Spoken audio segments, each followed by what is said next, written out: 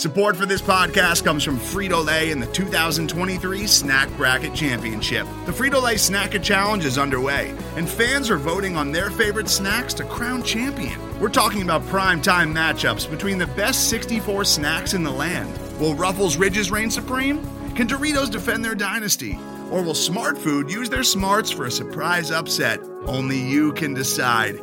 Get in on all the action for a chance to win up to $1,000 or a year's worth of snacks. Let your snacks be heard. Just go to fritolaysnacket.sbnation.com to vote and enter for a chance to win. No purchase necessary. Sweepstakes ends April 3rd, 2023. Void where prohibited. Year's worth of snacks awarded in the form of 52 coupons, each good for one bag of chips. See official rules at fritolaysnacket.sbnation.com.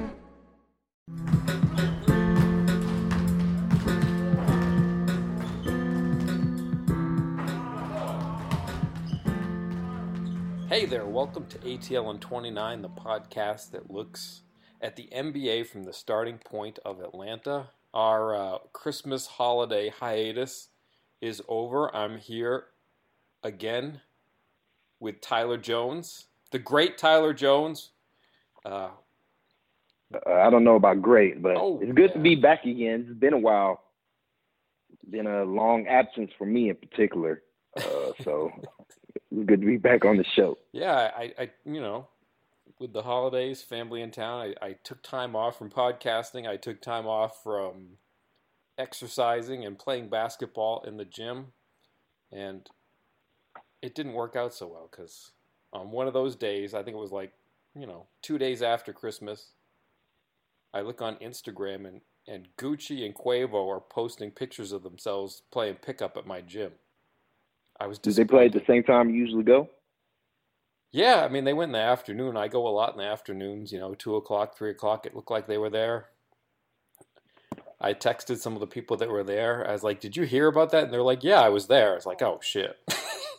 Oh, man. Oh, well. Yeah, you missed out. And in general, I just missed out on working out, period. So I know. And here's the funny thing. I asked the guy who was working there today, I was like, did they rent it out? And he's like, no, because they could rent it for $120 an hour or something. They just paid the $2 to get in.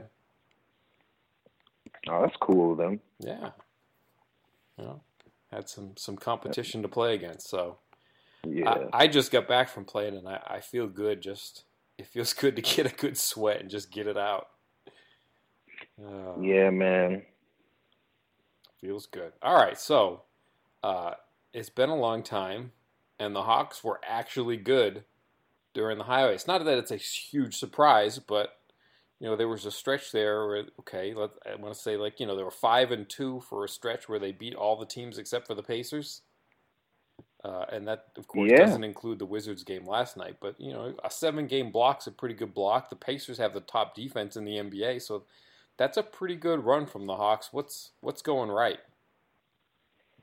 It's a lot of John Collins being a menace on the glass. With the downsizing of the NBA, teams they can't box them out. No power forward can box them out. You're starting to see now that most teams are just putting their center on John, right. And now last game he's starting to get more clean looks from three going against centers than he was against four. So, I'll actually be interested to see if teams continue to play centers to guard him if he counters by taking more 3-pointers, which I feel like is a recent trend. And it's been just in general, John Collins just been a beast. His numbers are well documented. 20 and 10 with 3 or 4 assists a game. He's doing his damage, at the rim, high volume, and it's opened up. To me, it feels like it's kind of just opened up the offense for everybody else. Before Bazemore got hurt, Bazemore was also playing the best basketball of his career to me. Mm-hmm. Really just, he was playing off the ball, playing within himself, not doing too much, but taking advantage of his athletic talent as a basketball player. And, Trae Young, Kevin Huerter, they've been balling in their own different ways. Huerter's been more assertive as a basketball player in general. He's taking more shots. He's, running more pick and roll stuff. He's turning the ball over way too much on these pick and rolls, but at least now he's starting to finish. We saw, was it the what game was it where was it the Pacer game where he threw a hammer dunk? Yeah, I think it was the second Pacer game, and then there was another one last night in Washington. Yeah, it's good to see him go up with some authority, man. Like, Herder likes to pretend he's not athletic. It's the weird.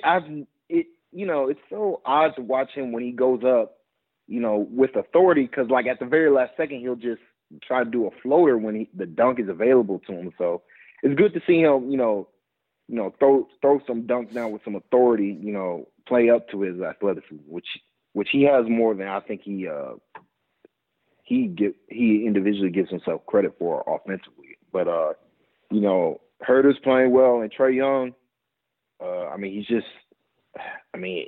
not enough can be talked about how he runs the Hawks offense. Like, it's been purring in large part because he's been running a well-oiled machine. He's getting to his spots, and he's shooting better from three. And I don't know if he's taking different shots. I do feel he's not. But like, I can't really tell you if he's done anything all that different. Like, he's still taking 29, 30-footers. They're just going in now. Before Bazemore got hurt, he was getting a little bit more open catch and shoot threes just due to the pressure Bazemore was putting on as a driver. Right. But really to me, it just feels like Trae Young is shooting the ball with some confidence now, and he's starting to climb himself out to what he is as a shooter right now. He's probably not a 40% shooter, but he's not the 20, like, he was sub 25 for a good, until like recently. So he's a way better shooter than that. He should be around 32, 33%, right. At least as a rookie. And he was, in his defense, and this brings up another topic, for the month of December, he was 43% from the field, 35% from three. And he might have been the best candidate for Rookie of the Month, but that award went to Kevin Knox. Yeah, like, I would have gave it to, I think I would have gave it to Trae Young, not even being biased, just because of the offensive load that he has. It's not just his shooting. I mean, you also got to take into account his passing, and, Kevin Knox is really just did it as a scorer. Like, if you look at it, like, it's hard for me to say that Knox was better than Trae Young, but Knox was playing some good basketball. Right. I mean, the Knicks were 2-12, and the Hawks were 6-7 over the course of the month. And whatever you say about Trae Young, like, he and Collins are the offensive engine. I mean, that's where it begins and ends for the Hawks, and everything else around it is nice, but that's the beginning and the end for them, is what they can do in the mid pick and roll. It must be said, though, like, in a normal year, Trae Young probably wouldn't have won it for the month of October and November. Yep. So, like, yeah, it's one of those things where, yeah. So, I mean, it's like, it's whatever. No rookie's playing as good as Luka Doncic, so that's right. It's just one of those things where it's like, yeah. I mean, and that's what's pretty dope about this, rookie class. I think I've said this before, but nobody's playing poorly, except for maybe Mo Bamba. I haven't seen anything positive on his end. But everybody else is more or less like in that, having a good rookie season, or at least it's showing promise. Like, Bagley, before he got hurt, was putting up good numbers. DeAndre Ayton, I mean, he had one game where he scored like 24 points in a quarter, and Doncic has just been a killer. So it's been a good, and Trae Young, in his own right, even when he was struggling, like, it has to be said, Robbie Kalin of Dime, and former Peachtree Hooper, yeah, former Hawks.comer, and Hawks, yeah. He actually wrote he talked about this on the pod with Brad, but he wrote a piece about how the Hawks don't have a secondary creator. That's something that Wait, I thought Bazemore was doing it. You just said he was playing the best. Well, yeah, he was doing it. I think that was a big reason why you could see Trey's improvement. But this was written before. Right. As of like mid-December, like his usage rates were ridiculous. Like the ball was in his hands and that was it. Yeah, and like they reduced, like Trae Young's usage rate has been reduced a bit during this stretch, and he's just playing better. He's taking less threes in general. And he's really focused, like he's really getting to the rim because like his passing is just such, like I feel like it's still underrated. And everybody talks about it all the time, like, man, his passing is great. Like his passing is unreal, how good he is as a passer. It opens up the offense. The negative is that, it's, the way he plays because of his size, his rookiness, and, the type of passes he wants to throw. He has a high turnover rate. But, yeah. I mean, some of the dimes he throws, it's just easy offense. It gets guys like Alex Lynn. Alex Lynn had a that's case number one last night, and that was all Trae Young. That was all Trae Young. I mean, he's got to catch it and he's got to finish it, but guys like Dedmon and Len are dependent on their smalls to set them up, and Trae Young, especially with Len, like what he's done for Len in the last week has been marvelous. And I compared it to what Dwight Howard and Eddie Tavares went through when they were here in Atlanta. Passes way too high over their head, passes at their feet, passes at their knees. It's like they never got used the right way, and you try to imagine them playing with somebody like Trae Young, and they would have looked a whole lot better. I don't know about Dwight Howard. He was a mess on defense in the playoffs and stuff, but he could finish a dunk if you gave him the ball on the roll. Here's the difference. Well, I'll say with Alex Lynn, what I really liked is that when Alex Lynn, when he's not posting up, he's spacing out to the 3-point line. That's something neither Eddie Tavares or Dwight Howard could do, and that's just such a. Like, even though he's not shooting it, like he's shooting like 32, low 30%, but even that, just that extra space when you're not around the paint, you're just providing spacing. Like that's real value. I mean, it's real value, and it helps on the secondary action. But if your primary action is those guys in the pick and roll, it's not that big a deal that they don't shoot. But it does ruin it for everybody else. If you have to.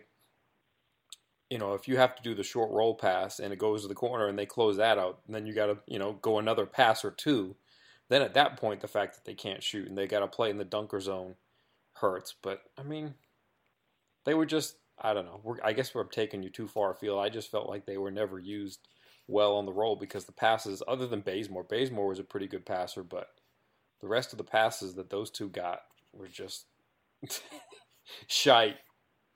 You're a passer guy. I don't know.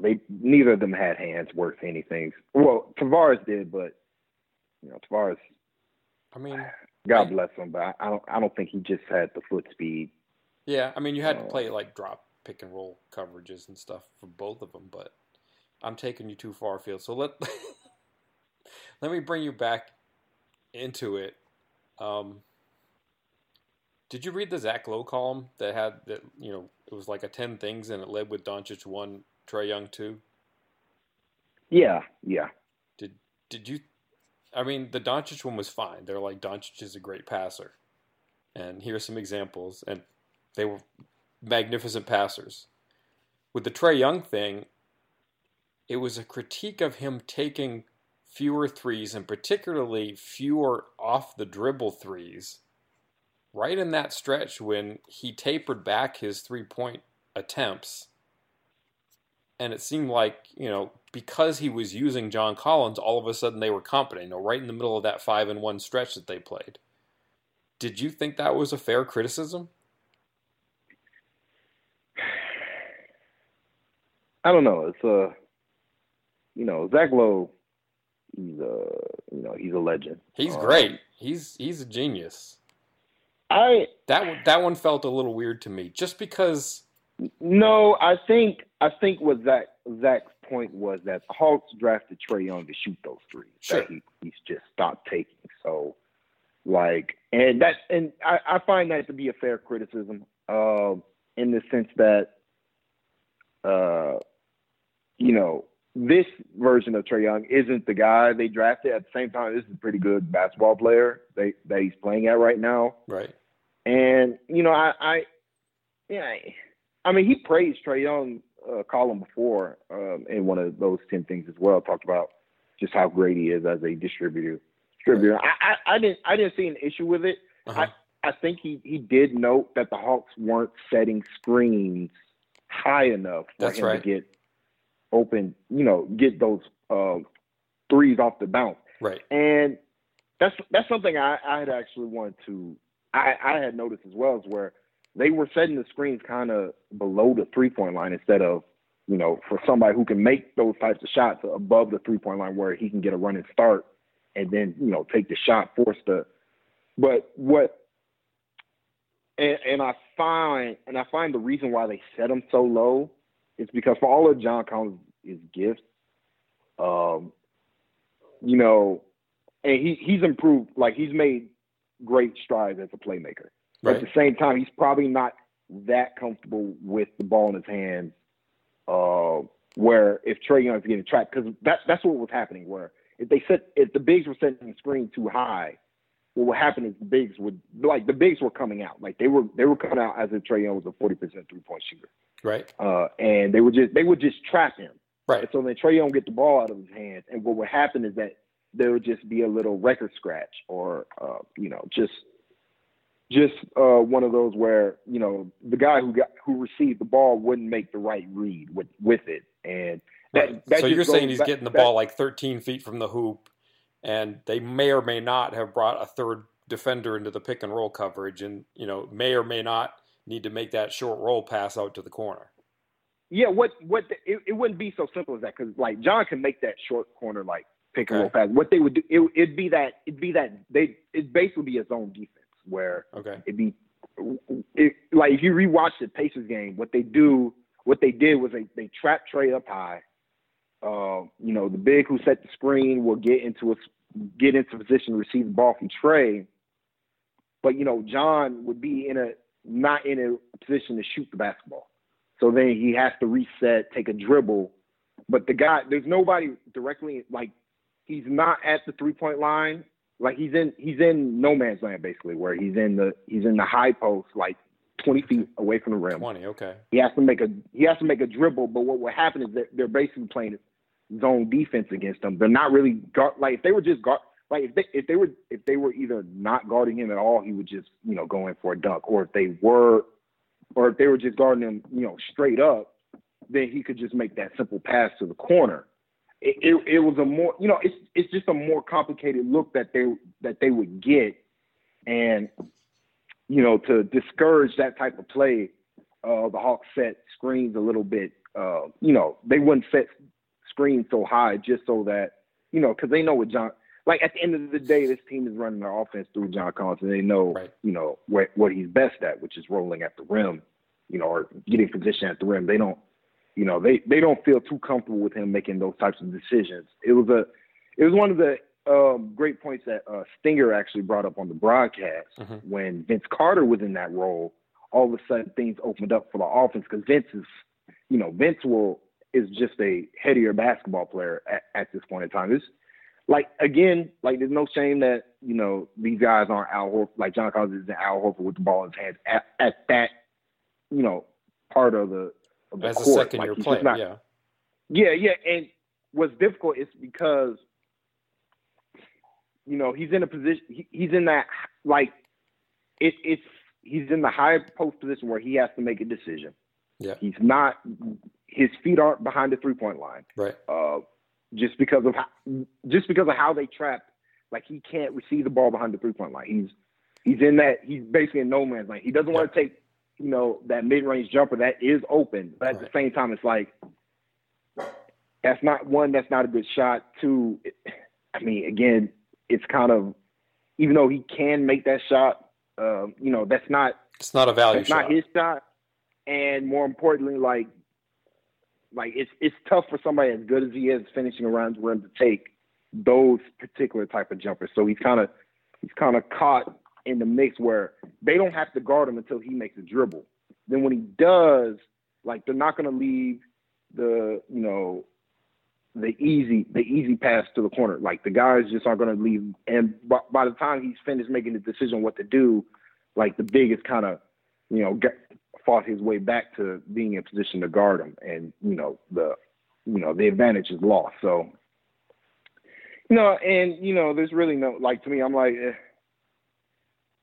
still, you would like to see, I think they have done a bit more of setting those screens higher up higher up the court. But, again, like at the end of the day, I understand that's criticism because even last night against the Wizards, I wanted Trey to look like in general, I want Trey to be hunting his shot from 3-point range. That is something that's probably been a criticism of mine for him, even in summer league where he's just not hunting that shot or he's not hunting for good shots like he should be, especially when the ball's not in his hands. So. I think he's been hunting his floater, not so much last night. Yeah, but exactly. In that stretch of good basketball, he was basically, they were running pick and roll, and whatever coverage he faced, he was basically putting one guy on his ass and just kind of taking that patient dribble down the lane. And if they go to John, he's shooting the floater, and if they don't, he's getting it to Collins, and it was an engine for really good offense. I don't know. I understand the criticism of not taking pick and roll threes, but I think it's contingent a lot on the defensive coverage that he faces and with the amount of blitzing and stuff and trapping that he gets.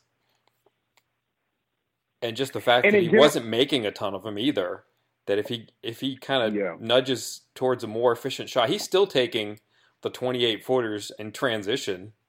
I mean, that's a pull-up three that he's still comfortable with. He's just not taking the pick and roll 3-pointers off the dribble, and those are a harder shot, and those are more dependent on what kind of defense the opponent plays. I think. I don't know. Yeah, and no biggest is playing like when the Hawks play any team, like when the Hawks do set a screen high enough, they're coming up the trap because at the end of the day they know the playmaking just isn't there. Now Herter's kind of starting to come out of his shell a bit. That's what we talked about. And that's been a positive, but I think overall in general, to me, Trae Young just playing with better pace with the ball. I feel like he's not as hurried as he was. But it really what was the adjective there? I missed it. He's not as what? Hurried. Hurried. Oh, okay. Hurried. Gotcha. But it helps greatly that again, like during the stretch, this 7-game stretch, Dwayne Dedmon was finally making his 3-pointers. Like Dedmon just couldn't hit a 3 until it feels like just 2 weeks ago, and now he couldn't miss before he got hurt. Dedmon has been making his threes. Bazemore was playing the best basketball of his career, and with Herter and John Collins all playing well at the same time, like finally the Hawks had a starting unit that was not getting them killed in games. And then, that had the snowball effect of, well, the bench has always been solid this season with Jeremy Lin just, doing Jeremy Lin things. Right. So it just had a positive snowball effect. It also has to be said that all the Hawks' best play has come with, Taurean Prince not being there. Right. I mean, we haven't seen Taurean together with John Collins that much, but he was a little bit of a defense. He's a defensive disappointing. What the hell? He was a defensive disappointment this season. But and then yeah, go ahead. Offensively, he kind of holds the ball, and that's something that has been noticeable. Yeah, that the Hawks are swinging the ball now. Absolutely. It's a delicate balance, movement. But the best pairing of wings that they could put together around Collins and Young is Herter Bazemore, and they were both playing really well, and now Bazemore's hurt. Exactly. It's going to be tough without Bazemore. That delicate balance is gone.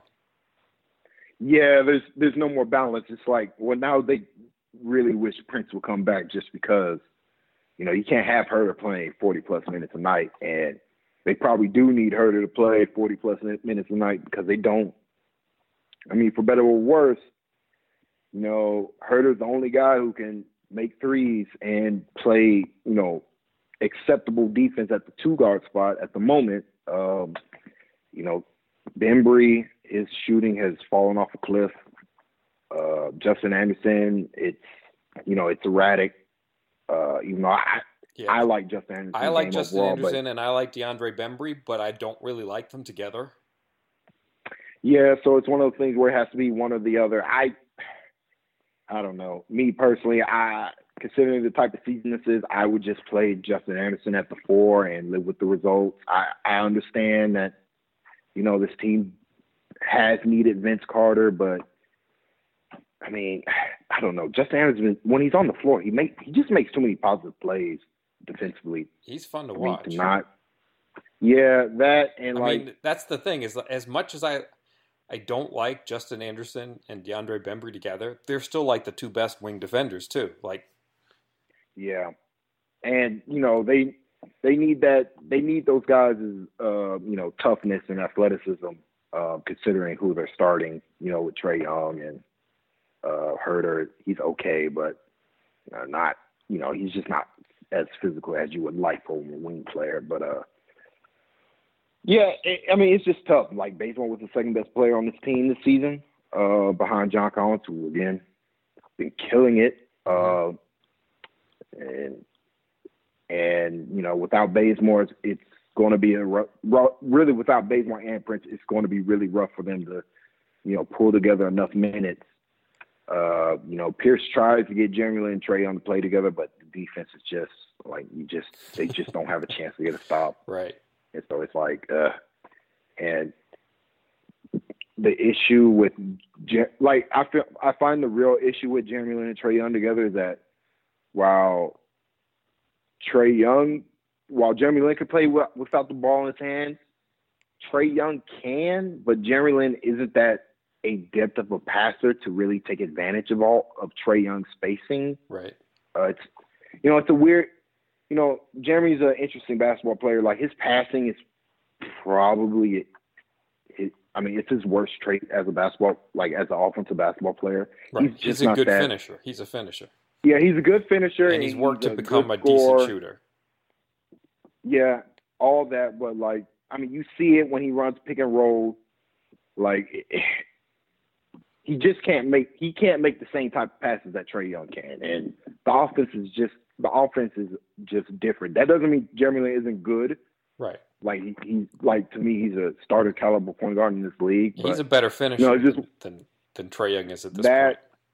That and, like, you know, he's just bigger and all that good stuff. But, you know, you're losing dynamic playmaking when Jeremy Lin has the ball in his hands compared to Trae Young. So, like, there's really no value of playing them both together when, you know, Jeremy Lin's not going to make that pass when Trae Young is open. You know, that cross-court pass Jeremy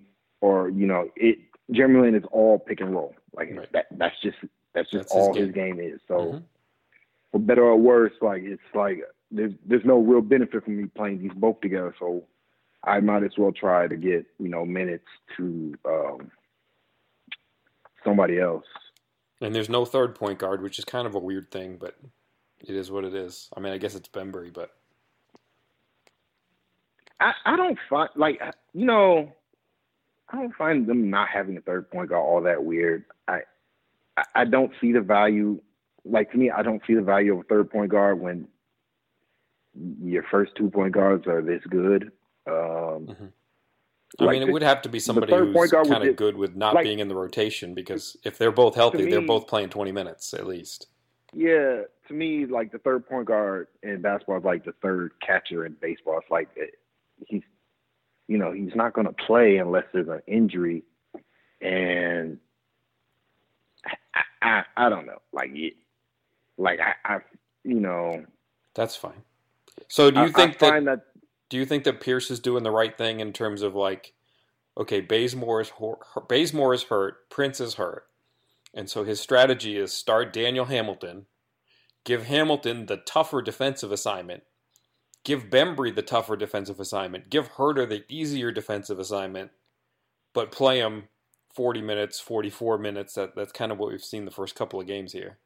Is that the right way to go about it? It seems, I mean, there's not a lot of options here. Yeah, I would try to steal some more. Just play Justin Anderson and Bembry together and just hope for the best. Play them with Jeremy Lin and Vince Carter, and heck, another shooter, Dwayne Dedman, and just try to steal some minutes for Herter, because you can't really expect.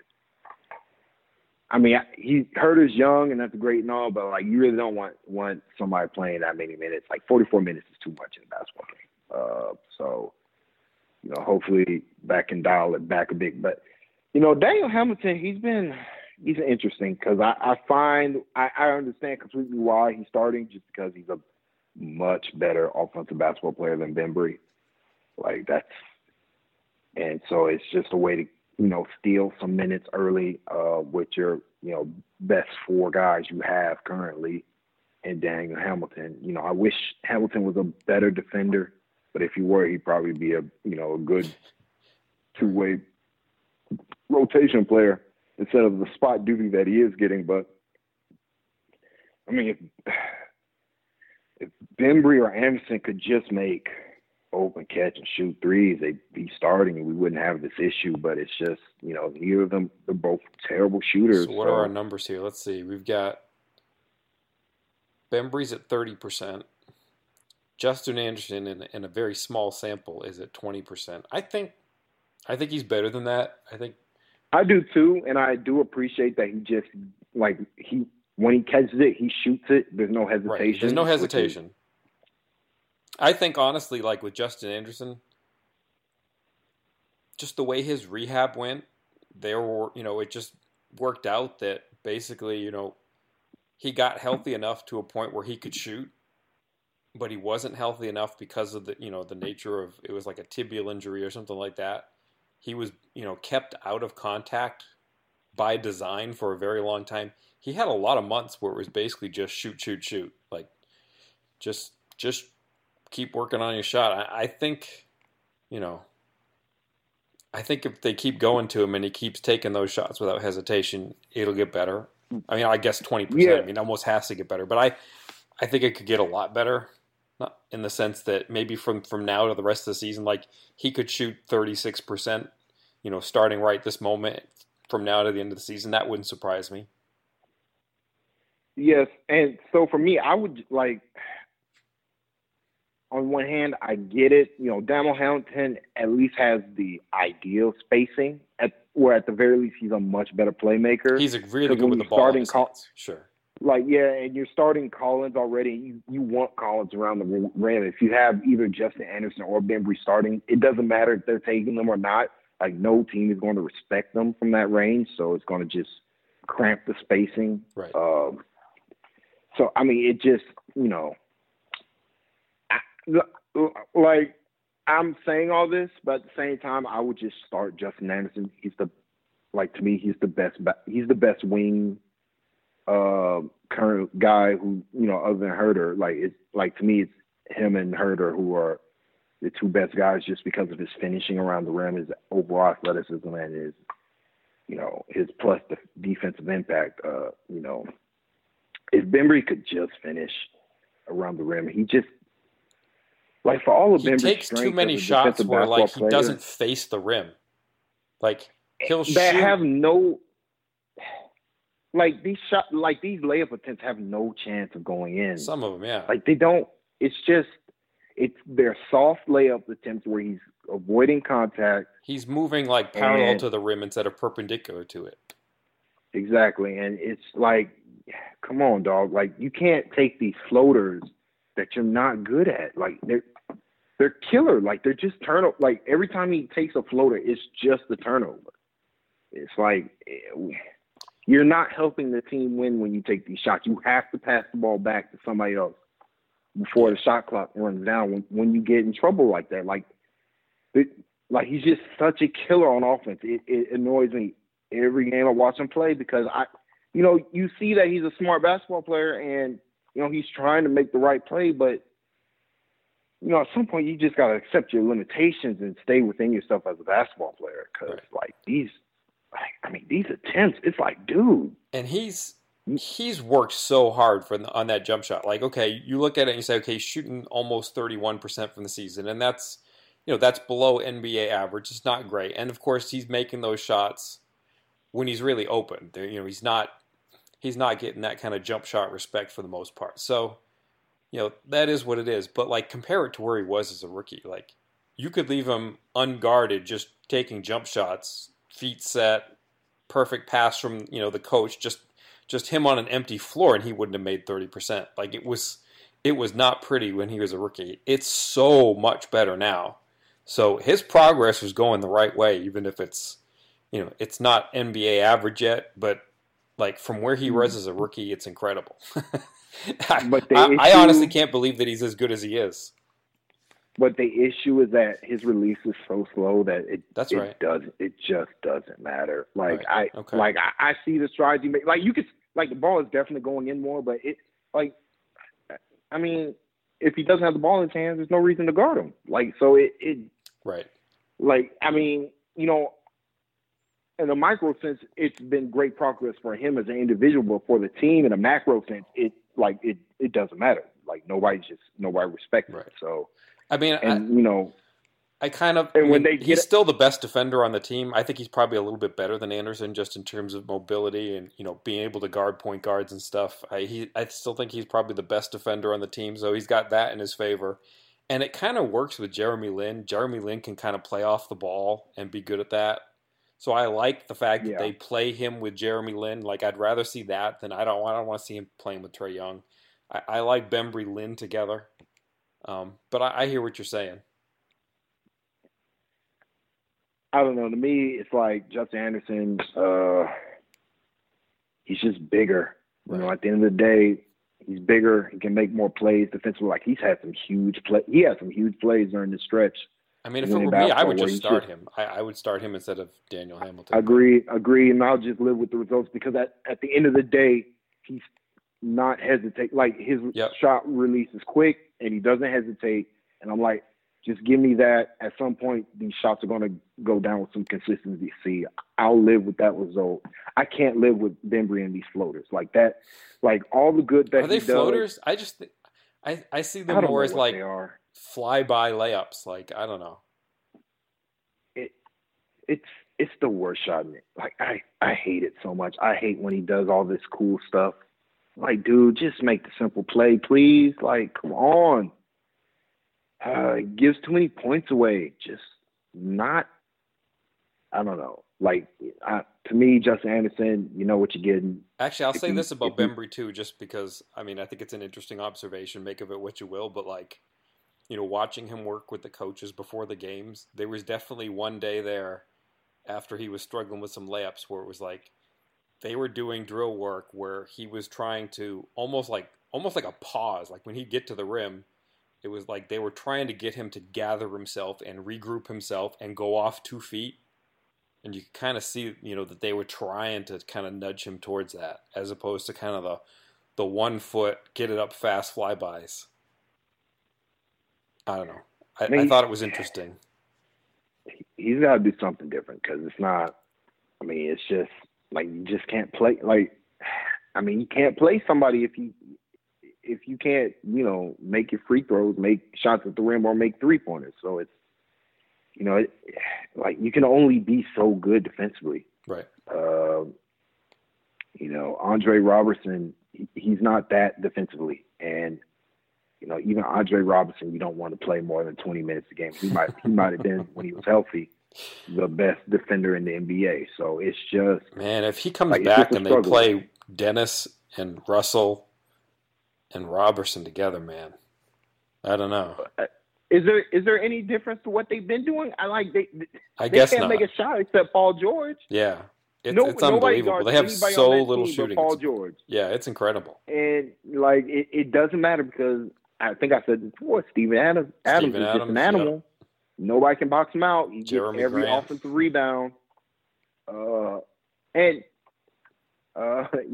Westbrook has toned it down because Paul George is kind of just playing at he's playing some really playing the best basketball of his career. Yeah, so like it's all just, NBA level. Yeah. So yeah, good for Dennis. Dennis is playing well. So He is. Shout out to him. Yep. Well, are we leaving anything out? Oh, I got one. What about Tyler Dorsey? There was a stretch where he was playing for a couple of weeks. What do you see there? I mean, is it better, but is it good enough to actually be something or no? He was making some interesting passes, and he's offensively, he's good enough to be in this league. It's just he doesn't have a position that he can guard, and that's.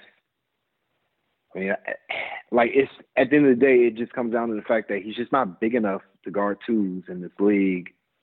I mean, he's not good enough. He's just not a good enough defender in general, but he's too small to guard twos, and he's too slow to guard ones. And it's like, we can't play you alongside Trae Young, and we really can't play you alongside Jeremy Lin either, because it's the same problem with Trae Young, where right, two guys with not a good enough length in your backcourt, that's just not in today's NBA. It's just hard to win that way, and so. For all the value that Dorsey was bringing, because he was making plays, Dorsey was making plays, finishing well around the rim, making open threes, just, playing good basketball. And kudos to him for staying ready.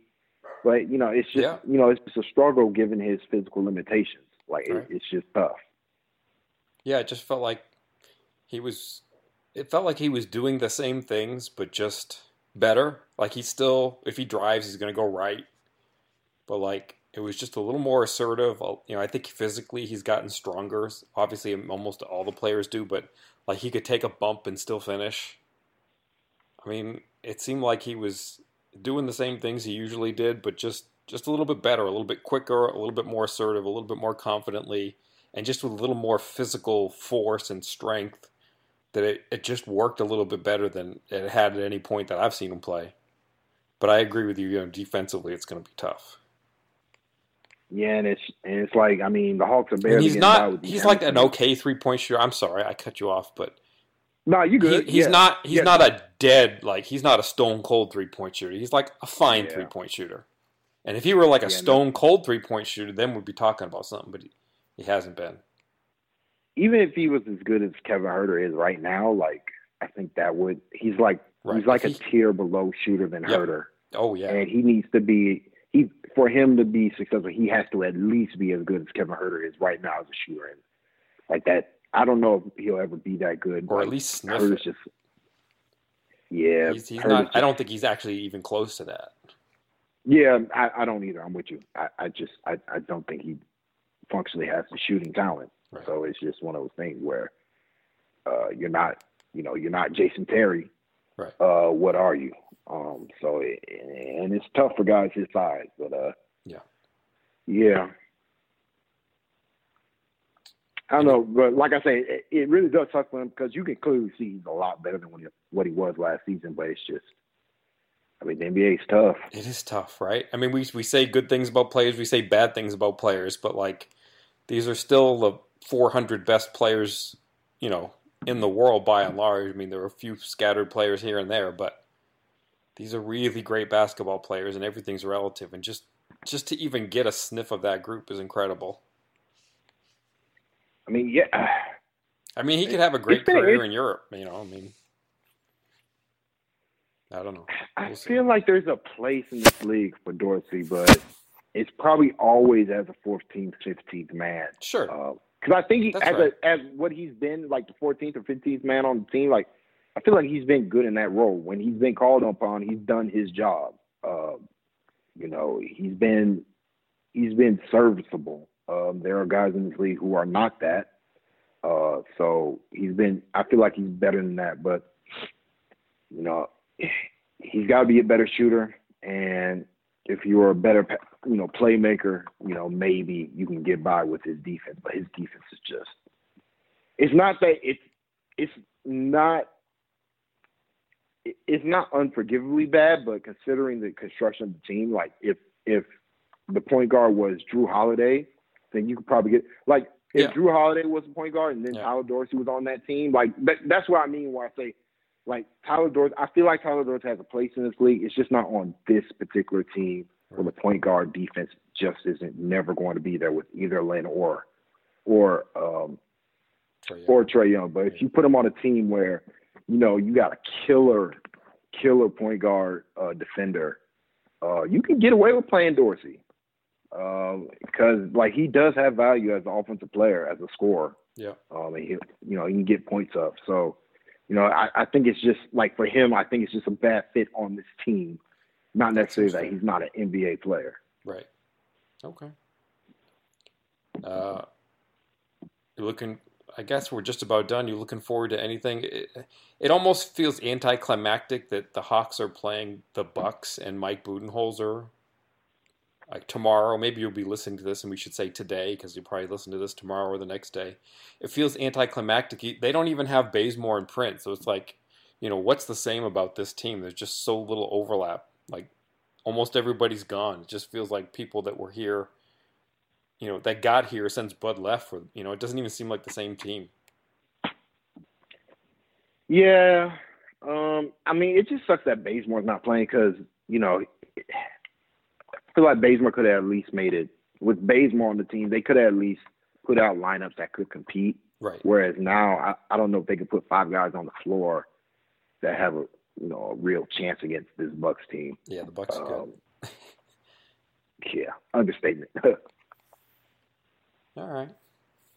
Yeah, I'm a little bit. I mean, in the big picture, it's probably good that the Hawks aren't, you know, playing 600 ball the rest of the season or something ridiculous. You know, because all of a sudden they're competent with John Collins. You know, it was a very delicate balance with Bazemore and Dedmon, and if they lose either of those pieces, I think it gets rough for them now, and they're going to lose some games, which, you know, maybe that's best long term. You know, not a hardcore tank, but again, be competitive and lose in the end. You know, that kind of thing. Yeah, and the schedule's getting tougher too. So, like, there might be some more rough games as they go along. But to be fair, late like January though, they have like 8 straight games at home or something. There's, you know, just in general, like the Wizards game that happened whenever you guys are listening to this, where they got blown out at the end. Like, it was a good game until, to me, it felt like they kind of ran out of gas. They played a lot of games. You know, they've had a lot of games in this stretch, so now they've kind of had an extended break. So maybe they'll play better against the Bucks, but, you know, it may or may not matter. But, you know, at the same time, John Collins is going to hit, you know, 4 threes in a game again. I feel like they have a chance against anybody. So we'll see. All right. Well, thank you, sir. We'll do this again soon. Thanks for having me. We got to do some trade deadline stuff soon. That's the one thing we left out today, so we'll have to work on that. Yeah, we got to give people something to look forward to next time. All right. Thank you, sir. No problem. Today's episode is brought to you by Cars.com. With over 2 million vehicles and 50,000 more added every day, Cars.com will match you with the perfect car for you, your budget, your life, your style. And if you're ready to say goodbye to your current car, Cars.com will get you an instant offer to cash it in. Just start by entering your license plate and get matched with a local dealer who will write you the check. So whether you're looking to buy or sell, just go to Cars.com. It's magical.